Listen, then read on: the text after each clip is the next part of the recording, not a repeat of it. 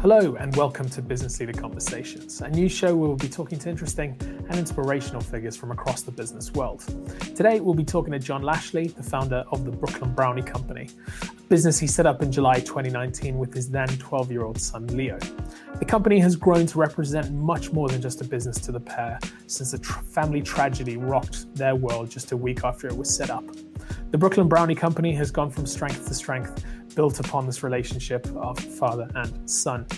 John is also a man of range, having worked on the CBeebies show In the Night Garden, and has also appeared as the world's only Mr. T lookalike on Britain's Got Talent. We're very excited to be talking to John today. If you'd like to find out more about Business Leader, our print magazine or events network, visit us at businessleader.co.uk. John, or the main dude, thank you so much for joining us today. We really appreciate it. How are you doing? I'm doing great, man. Thanks for having me. No, it's great. Really, really good to talk to you. So, John, I kind of want to start from the early days, if possible. Obviously, we know, Brownie company now, but we want to kind of start at the earlier years. Can you tell us about your experience growing up, and did you have any interest in business from an early age? Not really. I mean, from an early age with my mother, she made us all, not made us, but she encouraged us all to pick out our career goals from early ages. So at the age of 4, I was laid out to be an architectural engineer. I was supposed to change, the landscape of the earth, because apparently I couldn't bear children. So I was supposed to change the earth in that way. That's how crazy mom was. That's how aspirational my mother is. So yeah, man, that's some heavy weight to put on a kid's shoulders. I was homeschooled for a very long time because of my asthma. I still have terrible asthma. So from the age of 7, they kicked me out of school because I was a liability.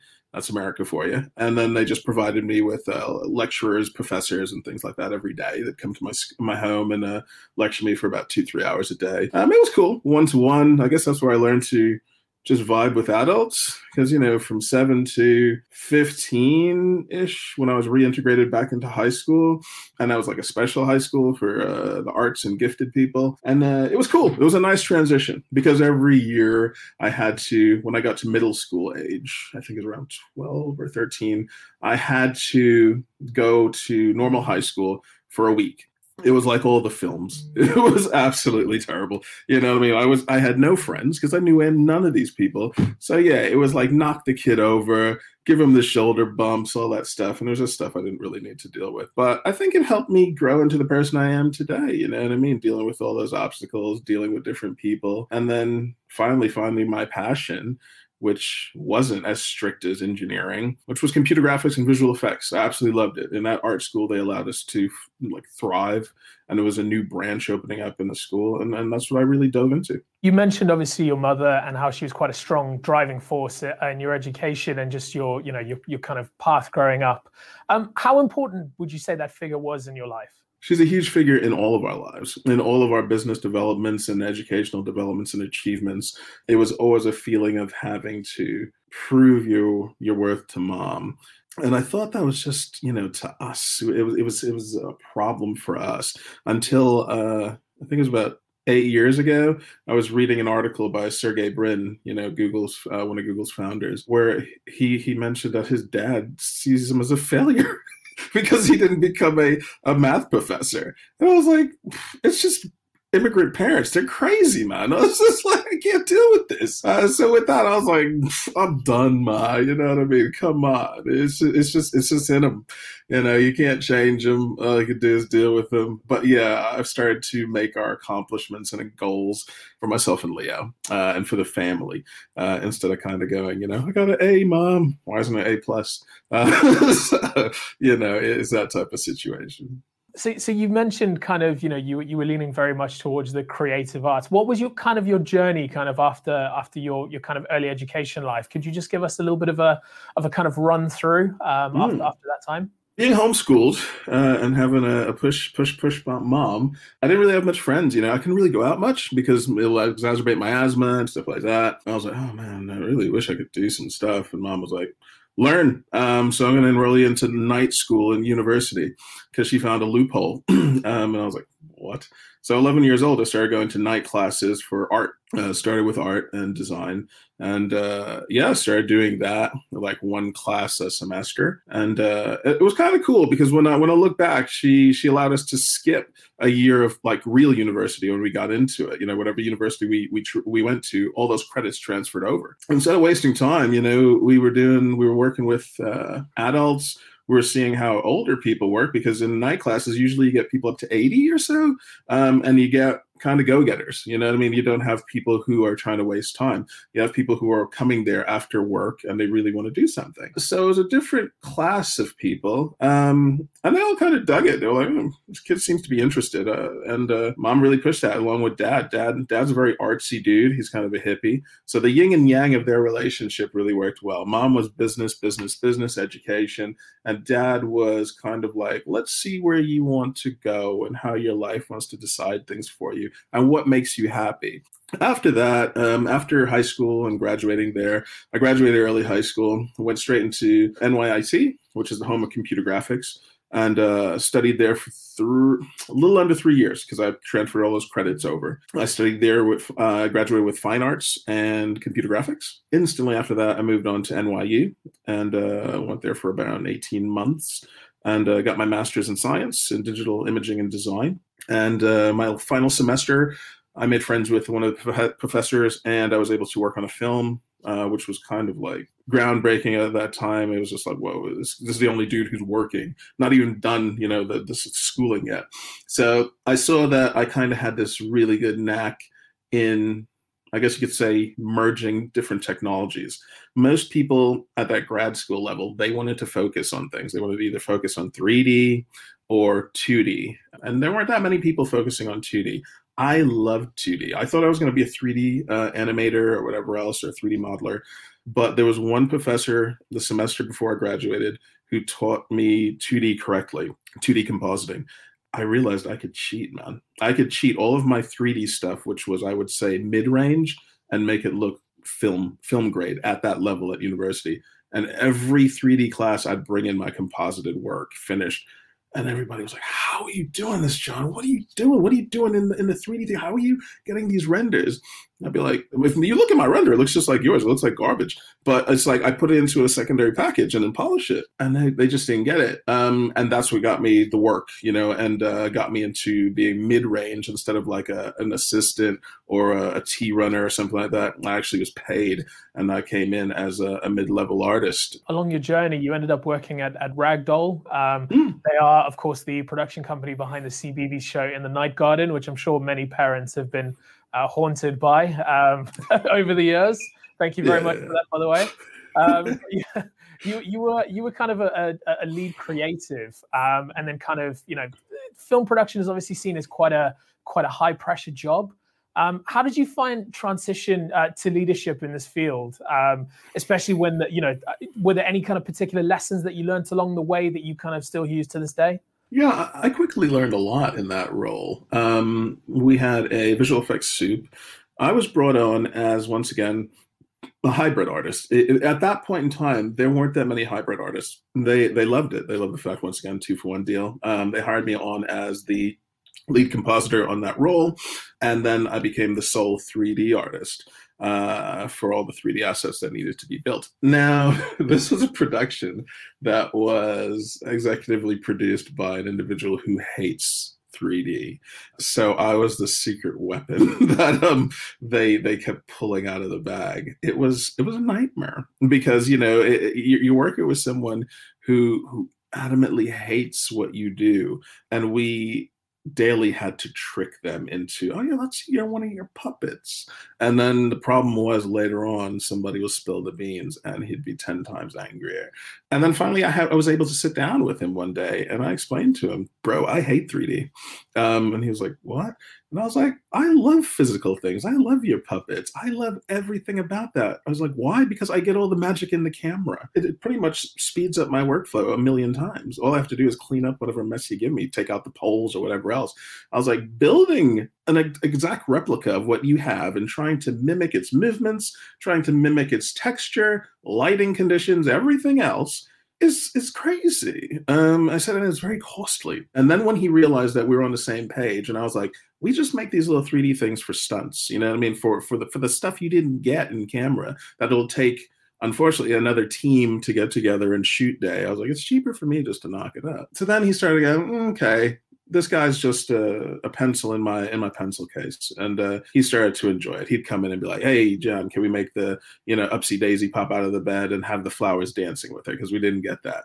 And there's no way we could get the flowers dancing. And I was like, yeah, brother, let's do it. And it became more of a team of embellishing his magic instead of this guy's trying to ruin my artistry.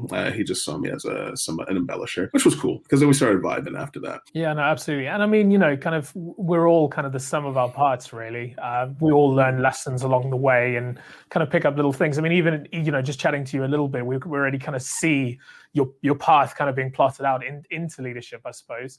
Part of that journey, it was a bit of a far cry from your film production days. Could you tell us about your rise to fame as the world's only Mr. T lookalike?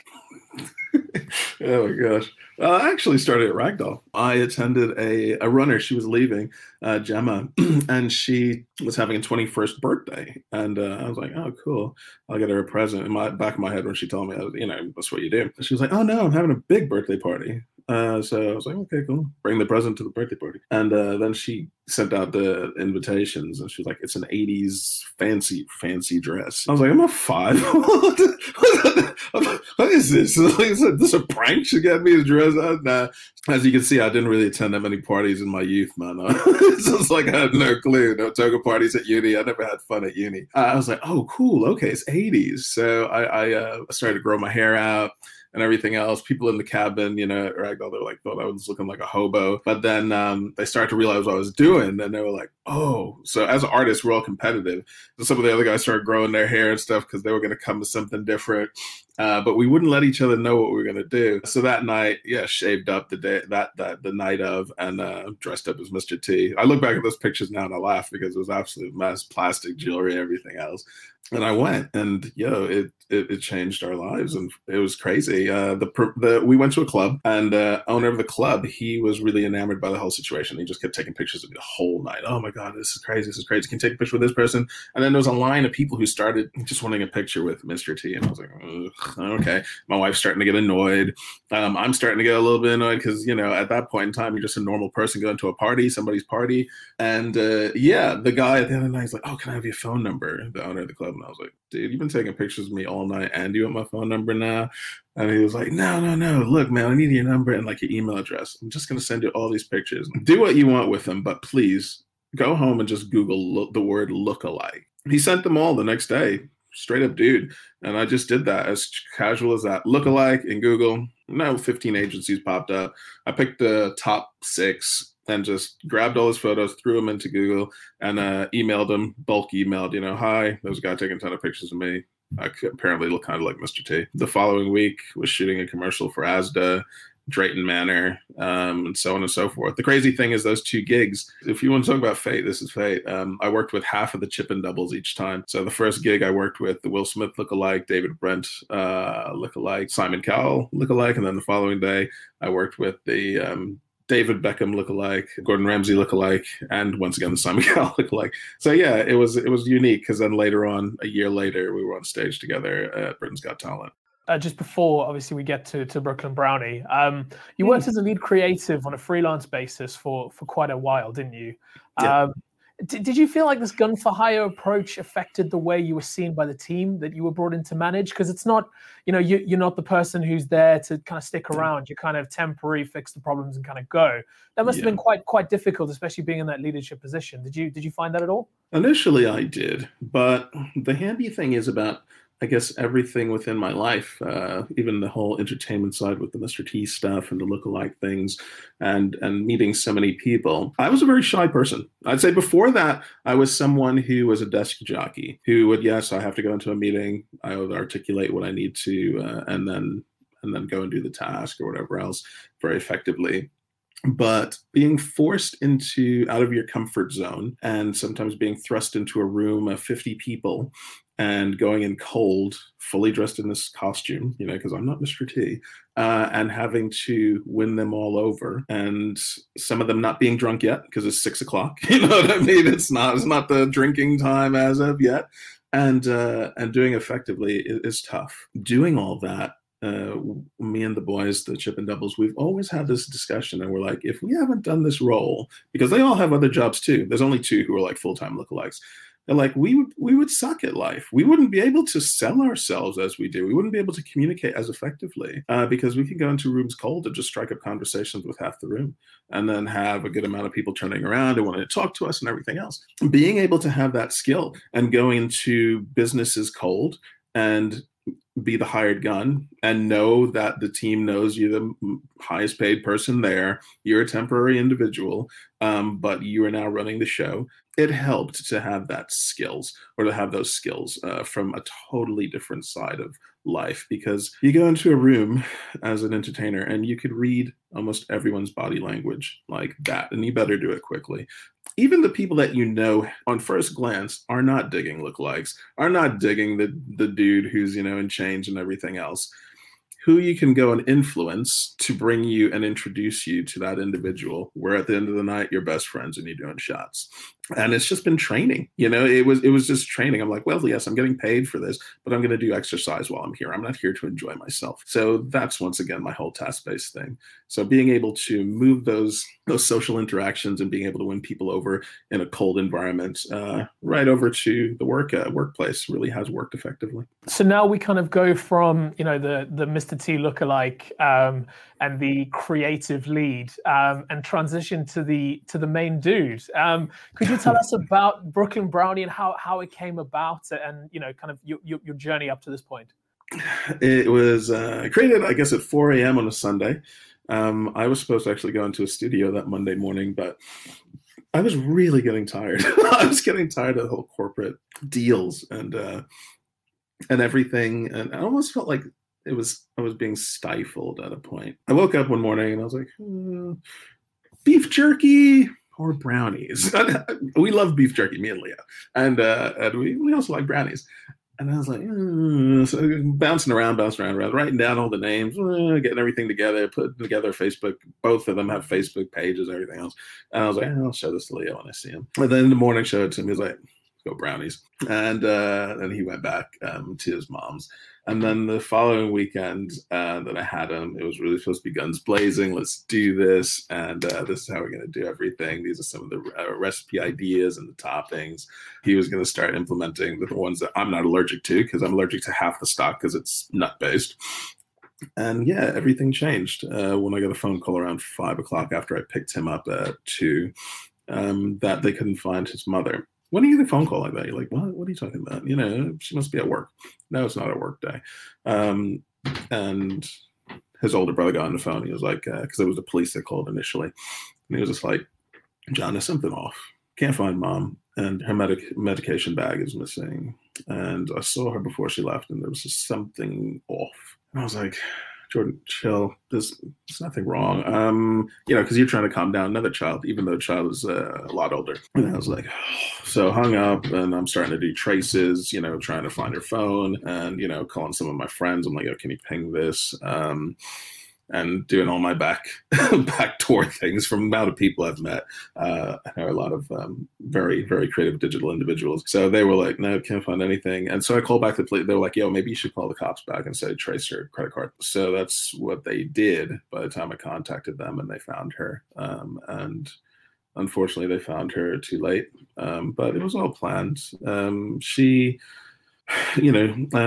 was a forensic psychiatric nurse, and I think she planned this for a while, because she made sure I had Leo. It was that weekend. She had notes for everyone, even the paramedics who came. Pretty much told them to do not resuscitate. She had, and she explained to them all the medication or the pills that she'd taken and everything else. She even, I think, had a letter to the coroner. She was a fantastic mental health nurse, and unfortunately, she did not have the support to help her through what she was going through. And it's a sad, sad situation. But when we were together, it was something that I did realize very quickly, because she'd come home after a shift of watching people deteriorate mentally. You know what I mean? And, some people hung themselves that day. Some people self-harmed that day. And you just don't wash that stuff off. You know what I mean? But the thing is, there's no debrief. There's no debrief for people like this, and there's no debrief for police as well. You know what I mean?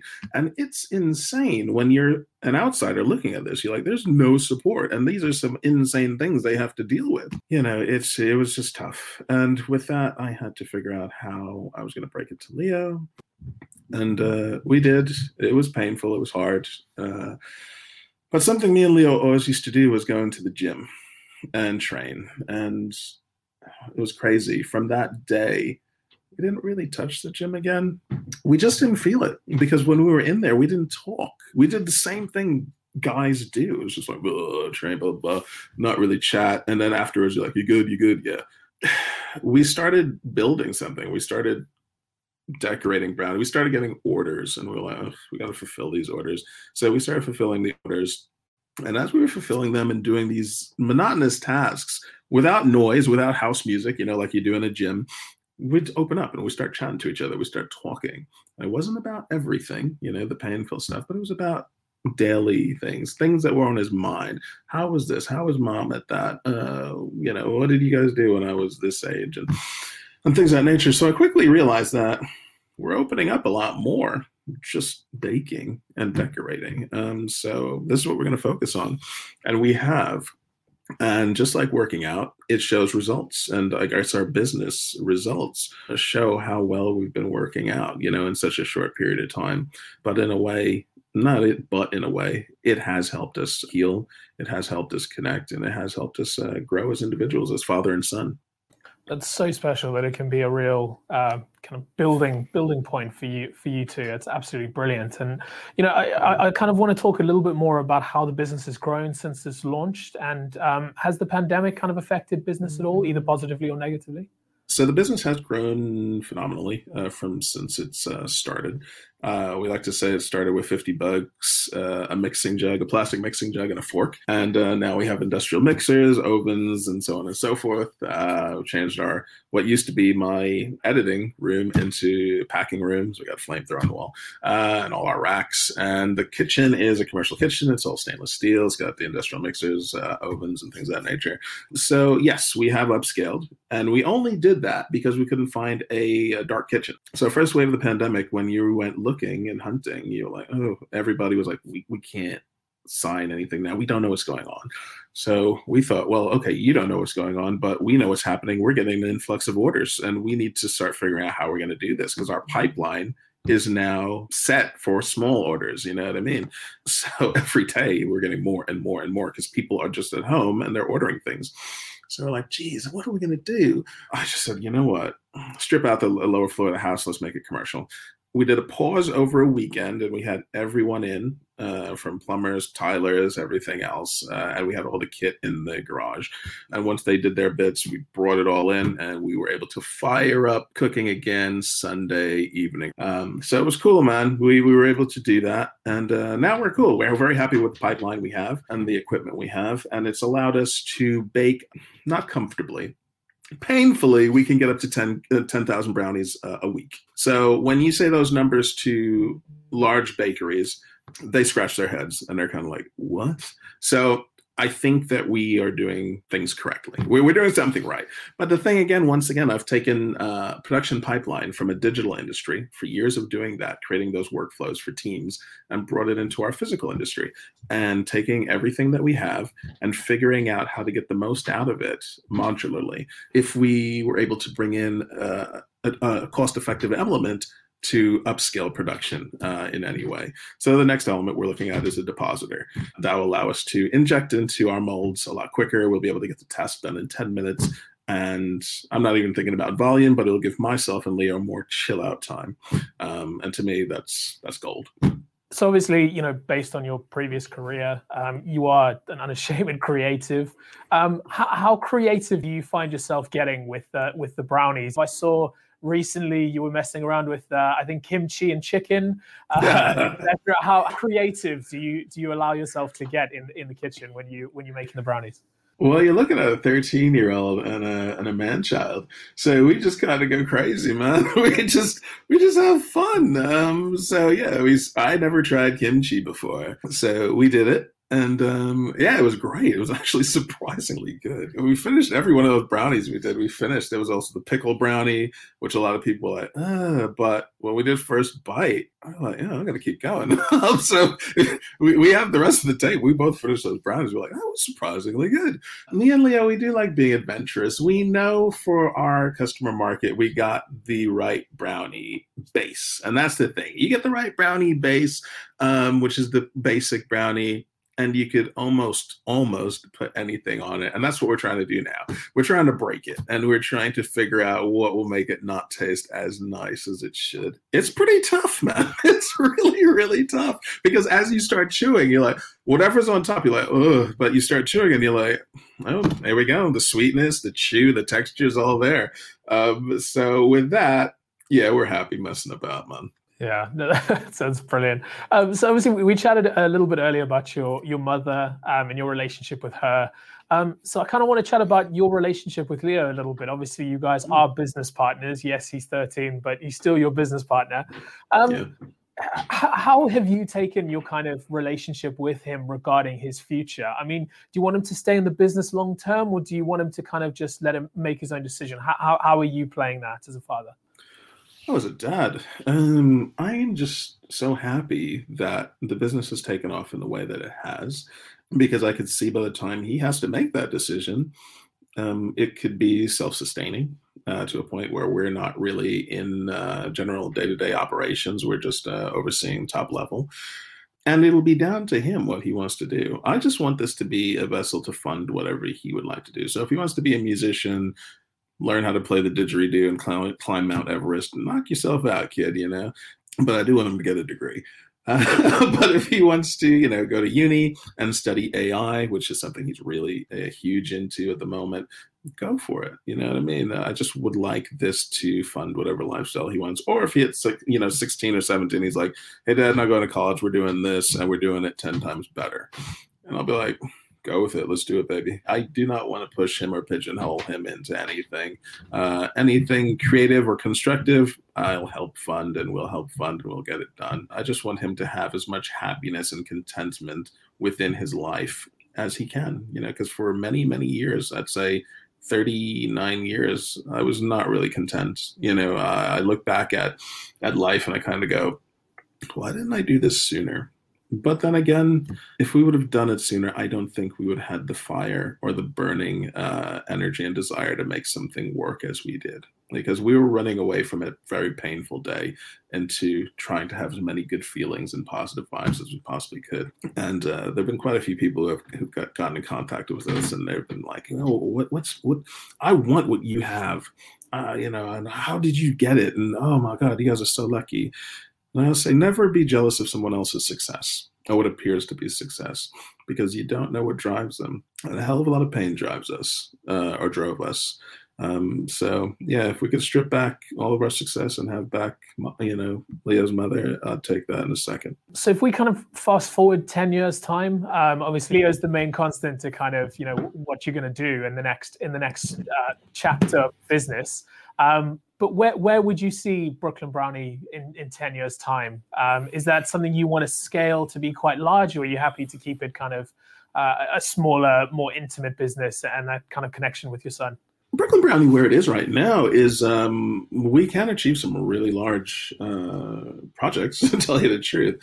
So that's pretty cool. But I do see it growing. I see it growing organically, and us having to do something else. Our next step would either be a large-scale factory where a lot more automation on the side of the baking and prepping, but there'll always have to be human hands to decorate, which is awesome. We love that. We also have the ambulance, so that's going to be a different vessel. And I've been chatting with different companies who are already saying, look, man, I could see you guys needing 3 or 4 of those things. In my head, I was like, yo, come on. We just bought this off a goof, and we were going to drive around. It's just, you know, Leo shooting T-shirts out of our T-shirt cannon. But, you know, it's all these things that we don't always fully think through.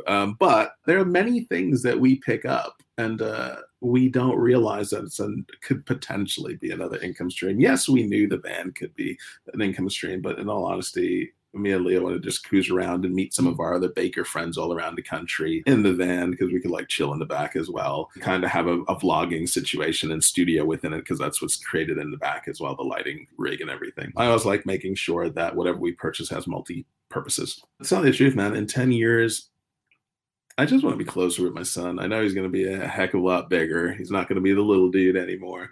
He's going to be the slightly larger dude on all the packaging.